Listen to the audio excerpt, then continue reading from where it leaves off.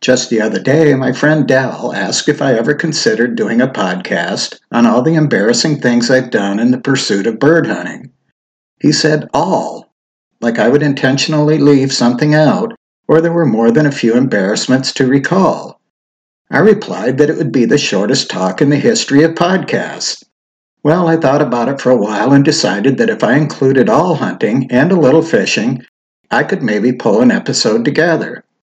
As we further reminisced, working our way through the one-upmanships of, yeah, what about the time, Del constantly reminded me that the stories weren't about him or my other hunting buddies. I was only to incriminate myself. The weird thing is, I don't think Del even listens to my dog hunts. I finally cut him off when he was reciting examples that predated our first hunt together. It seems that Del is even more eager than I to reveal flaws in my personality and rationalizations. I thought he had a more interesting life than to be able to recall clumsy affairs from my teens that I spoke of on sleepless pre-dawn drives to hunting destinations. I thought I was doing us all a favor by babbling just to keep the driver awake. You see, I met the two buddies I speak of often, Del and Russ, when in my early 20s. We worked together in the John Deere foundry. I thought I was doing all of us a favor, entertaining them with silly and maybe a little dangerous adventures from my teenage youth. As I began writing a few notes, I realized that just maybe there were more than a few potentially embarrassing stories. I became concerned that if I rolled them all out together, you guys would question how I ever made it safely in and out of the field. So in an effort to maintain at least some respect from you, my listeners, it would be in my best interest to only include one or two stories in each of my future episodes. It's only fitting that I start out with a hunt with Del. Any sensible guys would never have tried to drive an iced-over gravel road to the top of the steep ridge in the hills of southeastern Minnesota. We were going rough grouse hunting, and rough grouse hunting is serious work that begins on the ridge tops. Now, this wasn't just any old frosty road. That gravel I spoke of was covered with at least 1/2 inch of ice. But even worse, the temperature was above freezing, and the ice was now wet. After sliding way too close to the deep ravine on the outside bends of a couple switchbacks, we realized that we weren't going to make it to the top. We exchanged wide-eyed uh-oh-ohs from Saturday morning cartoons. My expression was meant to be more matter-of-fact, like a falling off a roof realization of, this is going to hurt. I know how easy it is to accept a painful fate because I've fallen off of several. Del's thoughts were more along the line of, my wife told me not to take our good car. You see, we realized that our ascent had stopped and our momentum had reversed. When Del let off the gas, the car began drifting back down the hill, gradually picking up speed. When he would brake, his rusty old Plymouth would slide sideways toward the steep ravine. Then came the nervous laughter. Someone observed that the trees will probably keep the car from tumbling to the bottom. It was as much a question as a statement. This area was referred to as coulee country for a reason. Del left the transmission in drive just to slow our descent, but the car was drifting around like a wind-blown Dixie cup on a frozen lake, always drifting closer to the outside bend of the road. Did I mention the very steep ravine without even a plowed ridge to help keep us on gravel? I determined that the only safe way down was for me to walk along the side of the car and guide it down the hill. I found that with the wheels spinning, I could easily push the car around, but the ice was so slippery, I knew I wouldn't be able to keep my balance on the road surface. I would have to punch through the crusted snow on the ravine slope while keeping pressure on the car. This meant that I had to keep the car within about 6 inches to a foot of the outside of the road.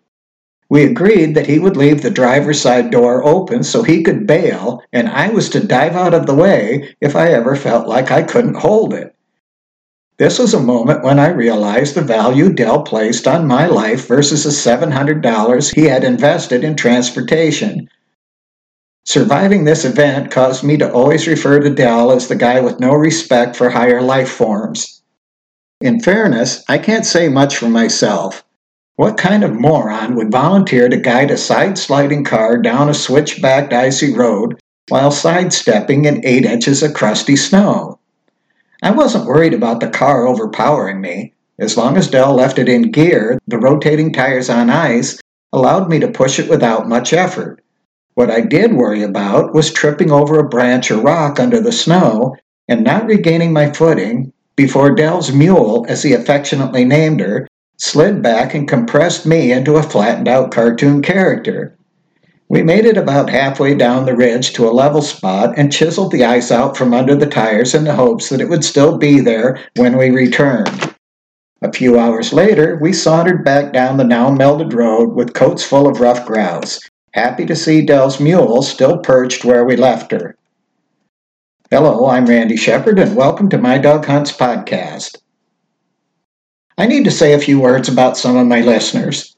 First, all of you who've contacted me with kind words about the podcast, I want you to know I really appreciate it. My goal has always been to encourage each of you to hunt more species in more states more often. Many of you have shown me that it's working. Landon, Wyatt, Marty, and several more. Please don't feel left out if I didn't mention your names. I'm visiting family in Illinois now, so I don't have any of my notes with me. I'd like to mention that listener Marty from Minnesota has put together a few pheasant hunting YouTube videos under Golden Sky. There's another guy from Wisconsin with videos under Pheasants in a Lab. I don't know that he's a listener, but if you like flushing dogs and pheasants, give him a watch as well. Then there's a guy who called me last September. I believe he was from Ohio. He explained that he would be heading out to hunt pheasants and quail in Kansas with a relative who was insisting that they were going to listen to podcasts on the entire trip. Guy's kind of funny. He said he considered drugging himself. He hated podcasts that much. Then in a moment of clarity, he thought that if he had to listen to podcasts for hours on end, he should try to find something he could bear. He called to tell me that he stumbled onto My Dog Hunts and loved the storytelling with helpful information sprinkled in. I hope he had a great hunt and would love to hear how that trip went. Wyatt in Nebraska let me know that my episodes inspired him to try prairie grouse hunting, and he was successful on his first trip. Landon from Tennessee always hunted Kansas, but was encouraged by my urgings to try something new. He hunted South Dakota last season, the way it should be done on a first trip, across much of the state, and he had a great trip. You guys don't know how good it makes me feel to hear these stories. I'm happy for any small part I've played in your new experiences and successes. For all of you, please tell me more. There's another listener named Bob who also participates on the Ultimate Pheasant Hunting Forum. I log on there every now and then, but I have to confess I don't spend enough time there. But Bob mentioned his favorite podcast, his recommendations, and he rated My Dog Hunts #1. Thank you for the kind words, Bob. I especially like the way you said, I admit the guy's style is different. I see big influxes when people do that, especially on forums. So in the interest of my continuing to do podcasts, I'd really appreciate it if you're on a forum and you enjoy My Dog Hunts, let some guys know. I'd really appreciate that. I have to confess, I lied to you guys in a last season episode. I told you I was burned out on hunting the Midwest. This past season, I found that statement to be untrue. I made 2 trips to western Idaho bird hunting and another to eastern Idaho to spend the holidays with family. That's when I realized that what I am burned out on is driving so far to bird hunt. While so many writers swear that chasing chukar partridge is the pinnacle of upland bird hunting, I'm not convinced. After many trips to Oregon, Idaho, and Nevada over the past 12 years, I've learned that I had more fun chasing prairie grouse and pheasants closer to home. Don't get me wrong, I love it out there and will return. Maybe not next season, but soon. I doubt that I'll spend much time in Idaho. I'll go back to the area in Nevada and Oregon where I hunted with bow beginning in 2011. I'm not dissing Idaho. My first hunt there was great. I just wandered around for 7 days and shot pheasants, quail, huns, and chukar. even a couple of limits. But my hunts since have been mostly disappointing.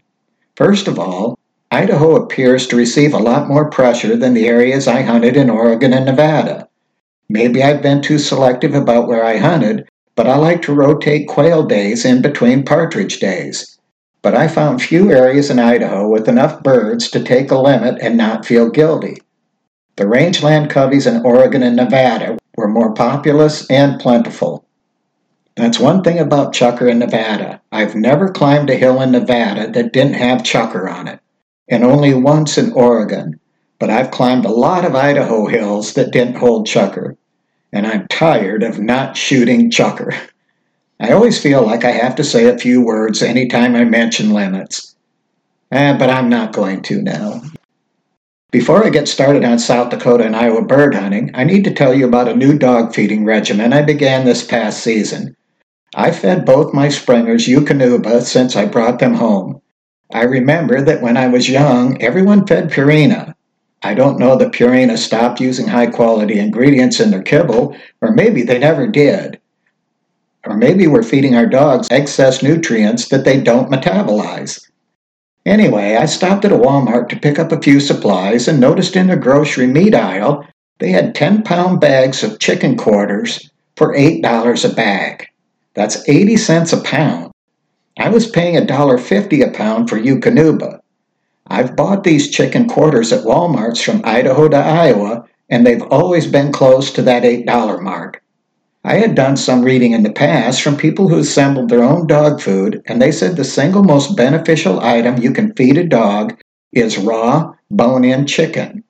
We all know that when cooked, chicken bones splinter, but many don't realize that raw chicken bones just crunch up.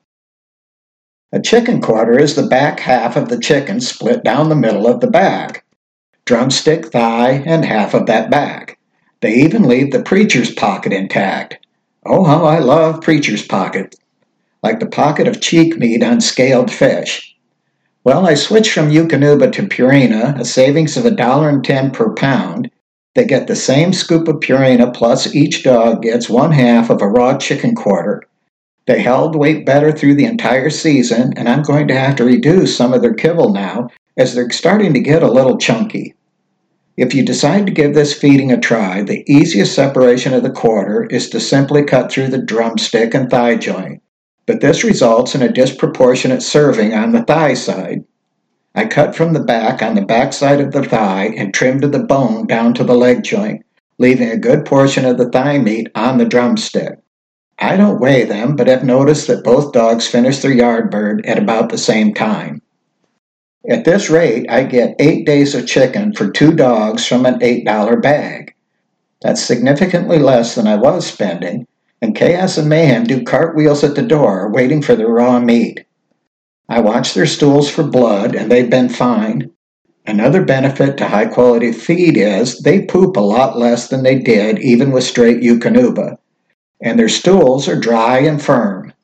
That's a nice benefit when you're barefoot using the pooper scooper. I'm not barefoot in January, but in the summer I am. While I'm talking about dog food, on occasion I run out of chicken. In the wintertime, I cook a cup of rice and mix half in each dog's bowl. They love the rice and warm food. I might just pre-cook rice and store it in the fridge during the summer. I don't know if it's good for them. It keeps half the world's population healthy. You may remember that I've always tried to have enough venison scraps to feed as frozen treats during the hot months. Being frozen, they can't just wolf it down, and I'm sure they enjoy something cold. I won't have to scrounge venison scraps anymore when I can freeze chicken at these prices. Hey, let's go hunting. This past October, I had more fun hunting pheasants and sharptails in South Dakota than I've had in the Intermountain region. Even pheasant hunting in Iowa was the best I've seen in a long time. I arrived in western South Dakota 3 days before the pheasant opener. I like to chase sharptails for a few days while inventorying pheasant numbers and evaluating walk-in covers. It's difficult to say if last season was the best sharptail numbers I've ever seen. Well, no, it's not. I routinely flushed 40 to 60 grouse a day, In several hunts, the dogs put up 60 to 80 grouse from just a couple of hillsides. I think that would qualify as the best. But it was windy. It seemed that every day it was blowing at least 20. Hey, that reminds me, I was going to tell you about a day chasing grouse in a stubble field that I've hunted for several years. I usually found enough grouse for a limit, but only one rooster ever. I was working the downwind side with Maybe, and she was running hard in the tall grass along a bordering fence line. It's a lot of fun watching a pup trying to figure out bird scent in a strong wind. Anyway, she was whipping back and forth when a rooster flushed just a few feet in front of her. At first, I thought he was injured, as he only made it a couple feet off the ground and fell back. Maybe didn't know what to think about that. She stood on her hind legs, peering over the barbed wire, wondering how he disappeared. Then he bounced up again and still couldn't make it over the fence. I guess the wind was blowing about 30, and he was trying to flush with the wind at his back, but it would just drive him back down to the ground. By then, Maybe was through the fence searching for the mysteriously disappearing rooster. On his third attempt, he remained airborne, and then another pair of roosters flushed just a few yards away. As I was watching her, trying to catch up to them, and thinking that if this happened a couple of days from now, I could have had a limit of pheasants within 200 yards of the truck. That's when a pair of grouse flushed about 40 yards out in the stubble. I trotted out into the field when another pair flushed, and I was able to knock down one bird. My gunshot further convinced Maybe that one of those roosters was bound to fall soon as she disappeared over the far hill. She's a good girl at heart, although a little too trusting in her expectation that a bird's going to fall every time I pull the trigger. I regrettably convinced her otherwise over the course of the week. I was afraid that the dead sharptail might spoil before she returned, so I picked it up myself. Cover has to be tall and heavy before I stand around waiting for a wayward dog to return. She plopped down in front of me before I made it 100 yards, fully expecting me to quench her thirst. She could smell the bird in my coat and did her best to pull it out, which baffles me. I've never owned a Springer that wasn't bat crazy for a retrieve. Oh, and yard work with tennis balls. She's maniacal. Disclaimer, I launch tennis balls because they travel further than bumpers without blanks, and they're cheaper to replace when half of my corded dummies are decorating oak trees in my yard. I wouldn't be surprised if bark hasn't grown over some of them. I have a Mech 33-foot rough terrain scissors lift that I'll have to employ this summer to replenish my supply. I remember I was talking about retrieving. Little Maybe just doesn't care that much about retrieving birds. She seldom brings one back to hand. Once she's within a few feet, she'll usually just drop the bird and go look for another. I hear ya. Force fetch. Yeah. I'll give her another season. I'm convinced she'll grow out of it and soon be as possessive as chaos. She flushed a couple of singles too far out, and we ended the 2-mile hike with that one bird. But there was another field of standing corn with a couple of wide waterways with just the right height of grass for sharptails. I had never hunted the far end of this field, so I drove to the top to see if the wide waterway had a tributary tying it into the top of the field. I drove the 3/4 of a mile, and when I stopped my rig, sharptails started pouring out from the ditches, the corn, and the grass. At least 20 birds went out before I could get my gun loaded and let chaos out. I shot one that crossed the waterway from corn to corn and refused shots at a couple more. I don't mind a freebie once in a while, but I'd just as soon work a little for most of my birds. It turned out to be only a little work, as Chaos flushed a pair not 100 yards from our start. Rather than wrestle with her for the bird, I let her carry it all the way back to her crate. She even rode back to camp with her chin on it. The next morning, I walked pheasant cover trying to convince myself not to shoot any more grouse for the next couple of days. I was going to be hunting for 7 continuous days, and I wanted to leave room in my grouse possession for a few combination limits with pheasants. Well, I sometimes suffer lapses in personal restraint when it comes to hunting far from home. In the afternoon, I stopped at a small piece that usually had a few grouse and pheasants. Just as I pulled up, a pair of roosters were approaching the field entrance in the ditch. They had their horns up, threatening a confrontation that only guys would understand. One bird strutted right up to my rig. I hadn't even put it in park yet as I fumbled to get my phone out. He was only a few feet from my driver's side window, so I feared that putting my truck in park and shutting off the engine would cause him to flush. Nope. Well, lowering the window would. No. He paraded in front of me for maybe a minute before moving back in the ditch. I got as good a pictures as you could expect with a cell phone. I hope for their sake they'll be more cautious in 2 days when pheasant season opened. While all this was going on, a small flock of grouse flew into the stubble within sight of my truck. I watched them through my binoculars till they settled behind some round bales out of the wind. Well, I made it a half day without pulling the trigger, but these birds were taunting me. I couldn't take it. I let both pups out knowing I wouldn't stand a chance at a shot with the wind, short stubble, and 2 hellions on the ground, but another walk would be a good way to end the afternoon. The pups made a mess of the open field, but there was a nice draw over the hill with some light grass and brush that usually held the grouse and a few pheasants. Maybe was running the edge and Chaos was in the bottom when a grouse flushed 20 yards in front of us. One thing about Sharptails is you can count on them to flush into the wind no matter how hard it's blowing, and they'll continue to fight the wind when pheasants would turn after gaining a little altitude and sail away. I knocked him down just as he passed over my shoulder, and then maybe flushed another further out. I dropped him 30 yards in front of me as he quartered into the stubble. Chaos is a selfish little wench. My first bird fell just on top of the bank, and Chaos was nearly to it when I shot the second.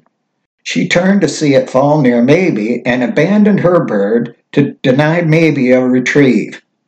That's her only vice that I would correct with a shock collar, if I'd allow myself to own one. Lucky Maybe avoided Chaos to make the full retrieve, and Chaos had completely forgotten about the first bird and started up a grassy waterway in the stubble. 2 grouse went out way ahead of her, but then she put up another pair closer. I knew we had some sorting out to do. Chaos was all over that bird, but Maybe knew nothing of the over-the-shoulder bird that Chaos had abandoned. I called Maybe and trotted her to where the first bird fell. Soon Chaos joined her, carrying her stubble bird the whole time they searched for the cripple. Maybe was digging around under a cut bank and brush when she finally came out with the bird. Chaos ran up to me, dropped her bird, and went after Maybe. I was shouting at Chaos to knock it off. Once I had expressed my dissatisfaction with her trying to steal from Maybe, she determined that it would be okay for Maybe to hold the bird as long as she could pluck it. If you remember my stories about waiting for Chaos to release a bird when it was just the 2 of us, she was much more enthusiastic about keeping her birds when Maybe was present. I try now to only hunt them together when I don't have time to make more than one walk. They do work covered together quite well, hardly trespassing over each other's established ground. But Chaos suffers from anxiety if Maybe has a bird, and Maybe just doesn't understand Chaos's aggression. When I'm not shooting, I love to watch the 2 of them cut up a field. But competing for retrieves isn't good for either of them. The last day before pheasant opener, I noticed some walk-in that in the past had been simple overgrazed pasture, but now there was a hilltop planted in corn with a weedy outside edge. There just had to be grouse up there. West River dryland corn is height impaired. Without added water and nutrient-rich soil, the stalks struggle to leaf out or reach more than 5 feet in height. This corn looked more like rows of pickets than the Midwestern corn most of you are familiar with. That's why you'll often find sharptails in standing corn like this. It was mid-afternoon and hot. The dogs were a little tired from our morning run, and with pheasant season opening the next day, I thought I'd give them a break and leave them both with the truck. I was up for some dogless exploring, and I could always stop back for the pups if I found birds. Finding birds didn't take long. Within sight of the truck, I had 5 sharptails flush from the corn above and behind me. They were curling around the hill, so I should have held low. I did not. I missed with the first shot, adjusted, and knocked down the lagging bird. I didn't adjust enough. I know I often state that most sharptail cripples are easy to locate even without a dog, but this bird had simply vanished once it hit the ground. After a few minutes of wandering, it was time to go get Chaos. It was extremely dry in the early season, and I'm not sure that Chaos could have found that bird if she'd been with me at the shot, but we never did find it, not even when I circled all the way back to my rig and let Maybe out as well. Soon we were far beyond the flush site, and both dogs were making birds. Chaos on the outside edge of the fence line, and Maybe higher up the hill in the pickets. Maybe's birds went up first, and I dropped one, refusing to shoot again until it was in hand. Then Chaos flushed a pair, and I shot one of hers. In less than a minute, I had Maybe with a mouthful of bird from above, and Chaos with a limp bird of her own. It took a few minutes to properly store the birds in my game bag and convince the pups that there were still more ahead. We no more than rounded a corner in the field when again both dogs were working separate birds. Maybe's went up first in the corn about 30 yards out, but then Chaos put up a pair 20 yards away along a fence. I took the easy bird, and after some finagling, I had it stowed with the other two in my coat. I had to pick Chaos up with one arm and convince her it was in her best interest to drop the bird in my hand. Saying she was reluctant is an understatement. There was just no way I could allow either of them to carry a bird back to the truck when both were out. I would have had to follow behind, picking up the smaller pieces along the way. Now come on, my dogs aren't really that bad. I just embellish a little because I know how jealous you guys are of perfection. Have you guys ever committed the sin of burning walnut as firewood? I build cabinets, so I'm fully aware of the value of walnut lumber. At the airport, we had a grove of walnut trees that were never managed. The squirrels ensured that they would be overcrowded, and about a third of the trees died when they were 8 to 10 inches in diameter.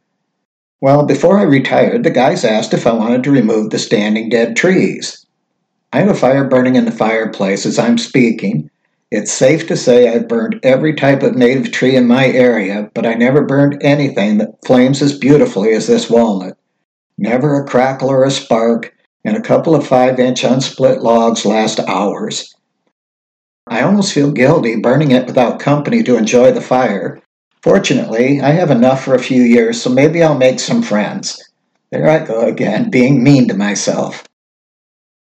I followed the pups with an empty gun for another half-mile, with both girls putting up Sharptails in range, when I decided it was time for a picture at the truck.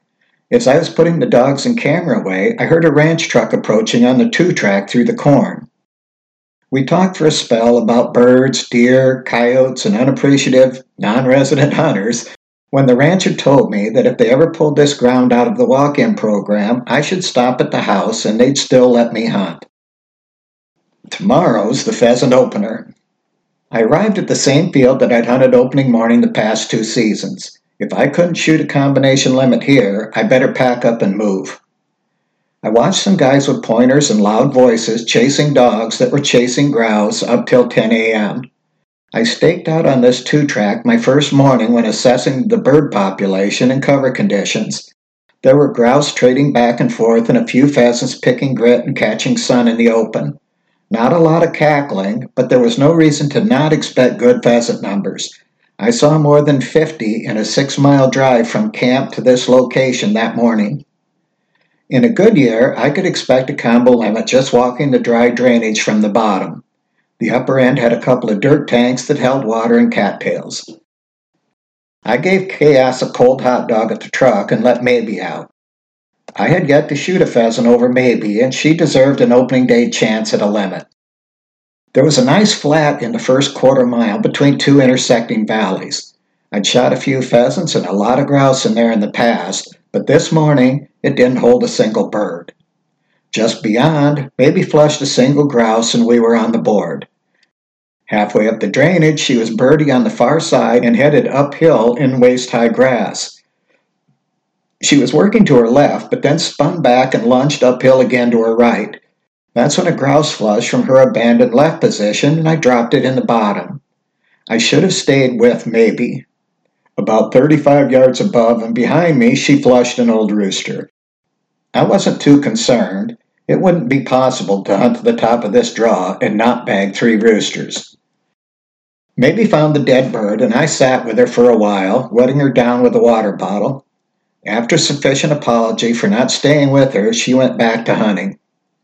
Halfway through, another old rooster running to a hilltop without a shot and another easy sharptail in the bottom. Then a quarter-mile through hot, sticky cattails, muck, and mud. A handful of hens flushed, but not a single rooster. We hit a 2-track and walked it to the east for a quarter-mile to a fence line that bordered picked sunflowers, and this fence line would surely give up 2 or 3 roosters on the way back to the rig. Yeah, right. A couple of hens and a handful of grouse. I shot my limit sharptail that should make a guy happy, but there were sharptails galore everywhere I hunted. I needed some cooperative roosters. There was another half section to walk in where me and Maybe turned back, so I drove the rig, ate a quick sandwich, and turned Chaos loose. Maybe wouldn't admit it, but it was hot and she was tired. I left her with a raw chicken thigh. I'm sure that no one had walked this ground before me. I'd have seen and heard them from across the way, but that didn't matter. I hit the old homestead with a half-mile of shelter belt, the old corral that always held a couple of roosters, then down a shallow draw to the back end of the main drainage and all the way to the cattail slough at the 2-track. We only flushed a couple of grouse and hens. Just one rooster when we were about to leave, and I missed him. A straightaway bird that everyone else never misses, but I usually do.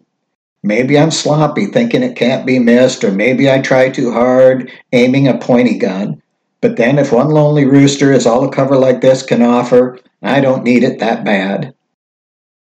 There wasn't anything more for me to do but re-walk the cattail dirt tanks across the road. Yeah, the ones I hunted a few hours ago. All I could figure was the birds were spread out earlier, and by now in the heat, they would filter back to the low wet ground. Chaos was still hunting hard and dove into the cattails. Little Maybe hadn't flushed enough pheasants to know they liked the wet, muddy stuff.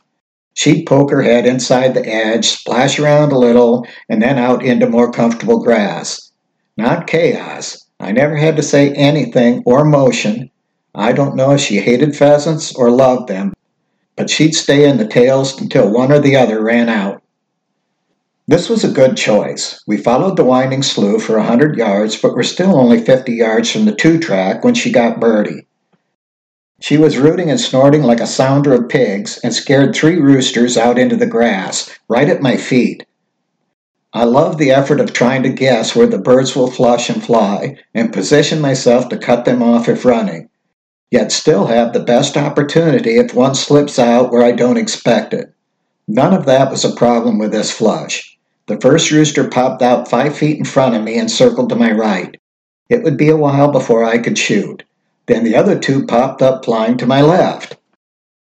It's hard to break away from your initial decision. I kept my right eye on that first bird, and when I thought he hit 25 yards, I dropped him. I immediately swung on the far left bird and dropped him at 30 yards. The last rooster was circling back to my right and about to go over a berm, and I missed him. I really wanted a clean triple. I've shot dozens of doubles, but a chance at a triple when you still have 3 birds to take doesn't happen often. I don't even remember the last time it did. Chaos had scooped up the second bird and was bouncing around to see if there were more birds in the cattails. I was circling back uphill to the first bird I shot when I heard someone call out. There was a young guy standing by a car on the 2-track asking if I needed help. I told him I was sure the bird was dead, but I hadn't found it yet. He motioned back to his friend still in the car and said they'd be out to help look. By the time they reached us, I had Chaos's bird and we were looking too close for the right bird. I thought I hit him at 25, but he was over 30 yards away when he flattened the grass in a fanned-out flying pose. I knew when the boys offered to help search that it would lead to a, "Do you mind if we hunt with you?" I had 6 hours to shoot a last rooster, so I could spend a couple helping these guys find a bird of their own. I sent one guy to the far side of the wet ground, the other to my right in the hill grass, and I stayed with Chaos on the low side, in the mud. As we walked, they told me they had already walked this slough after I had. They wanted the three of us to hunt on the top edge of the field in some really tall, thick grass. I explained that I had walked miles of that cover earlier, and the only roosters I found were in the wet stuff. When we got to the last dirt tank, the guys begged off, saying they were going uphill. I wished them luck. It wasn't 10 minutes later when Chaos bolted into an isolated patch of tails and rousted out a pair of roosters. One went left and the other right.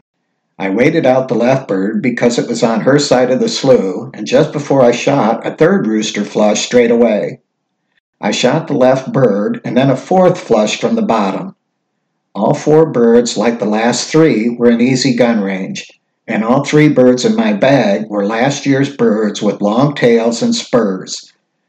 One of them had 5/8-inch spurs, and I think I shot 5 or 6 roosters last year. I know 5/8 isn't monstrous. I've shot a few of them that were 7/8, and I think one that they were just over 7/8. But I think for the number of birds I shot last year, I shot a lot of, even in Iowa, a lot of old adult birds. Anyway, I looked back to see if the boys were watching, but they hadn't climbed the hill at all. They were back at their car. It's too bad they hadn't stayed with me a little longer. They both would have had good shots at that flush. The next morning, I started with Maybe a couple miles from the opening day hunt. While I was waiting for 10 a.m., I saw a rooster step across the 2-track and walk into an outside corner of heavy grass 100 yards from us. This was 400 acres of tall, thick grass along the side hills and bottom, but the top was mowed and baled. I expected this bird to be an easy locate and flush for Maybe. Well, that didn't happen. We worked back and forth in the corner, but she didn't give any indication a bird was close. Down into the heavy stuff and up a cut with weedy brush clumps every 100 yards, but no birds. She finally flushed a grouse from cover way too thick and tall for Sharptails. We sat in the grass together with the bird that I wished had been a rooster. I couldn't figure out where the pheasants were, so we cut up top to walk the outside edge back. Maybe it flushed very few pheasants into our second season, but quite a few of everything else. Everything else that favors shorter, more open cover than pheasants. So she ran around the open hay ground chasing meadowlarks and grasshoppers. She bumped a pair of grouse a little too far out, and after a healthy chase was circling back and stumbled into a single. That bird didn't show much respect for my range and flew too close. He bounced like a basketball when he hit the ground, and Maybe was snapping at the rolling bird and loose feathers. The poor girl didn't know what she was missing, not finding pheasants. Now there was a couple of times in the tall grass that she stopped and perked up, staring into the grass. I think it was wrong of me believing that when nothing flushed, it was just mice. We were back to the corner near the truck where we couldn't find that rooster when she stopped and stared again. This time I encouraged her, and she bounded fox-like in the air, coming down with all 4 feet together.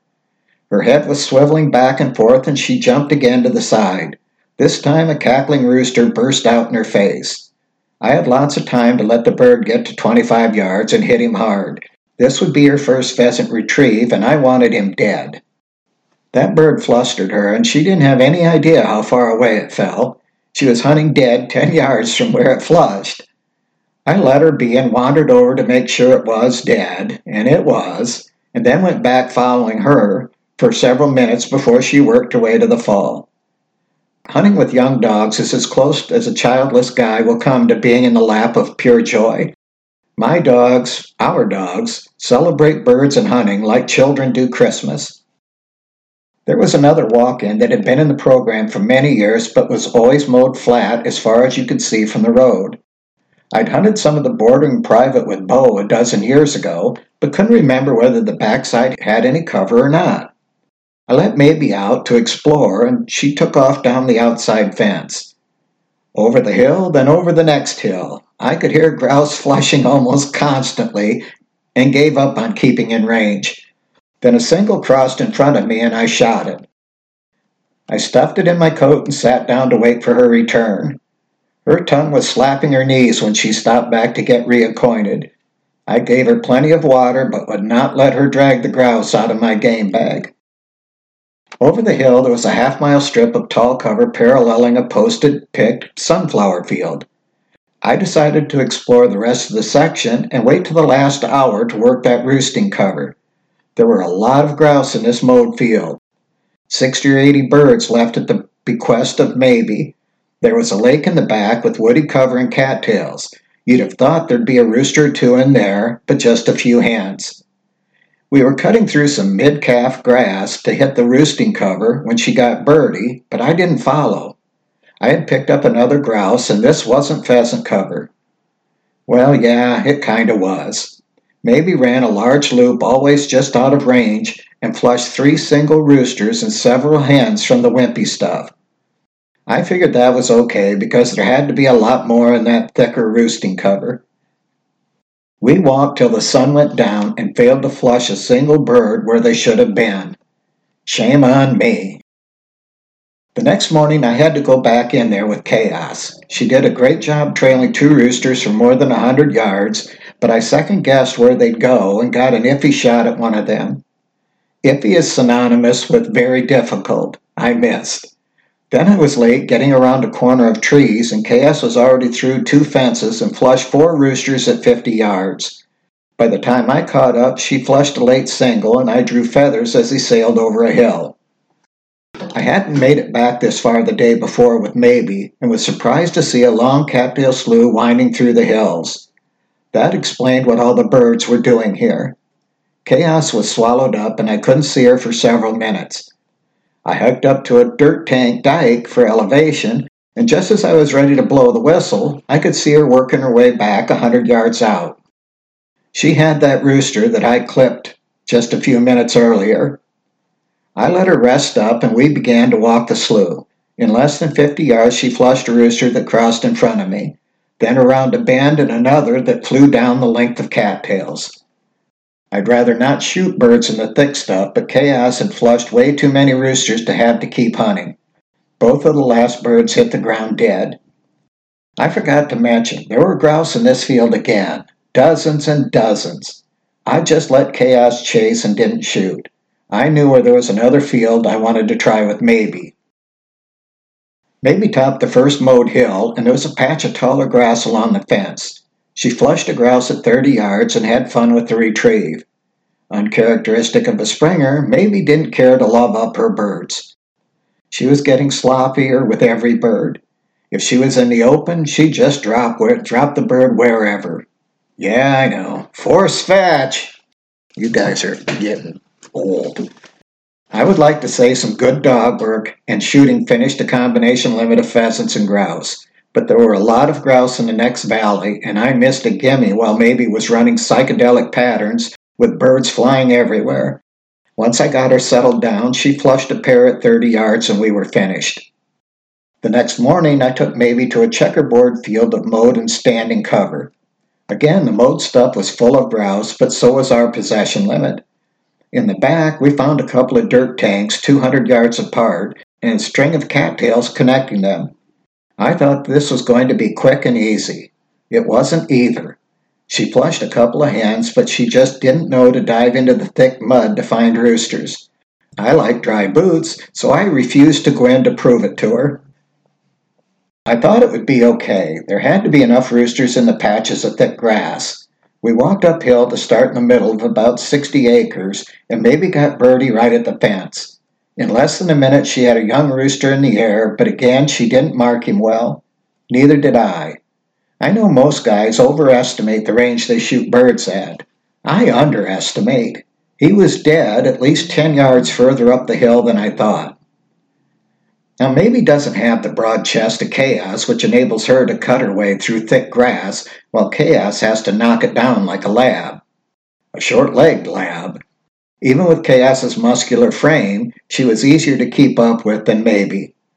I know I should whistle train both my dogs to hop on a running bird, but I rely on them realizing that I can't kill a bird if they flush it beyond 40 yards, and hope that they'll hunt accordingly. Pitch, Bow, Woogs, and Critter all learned that on their own.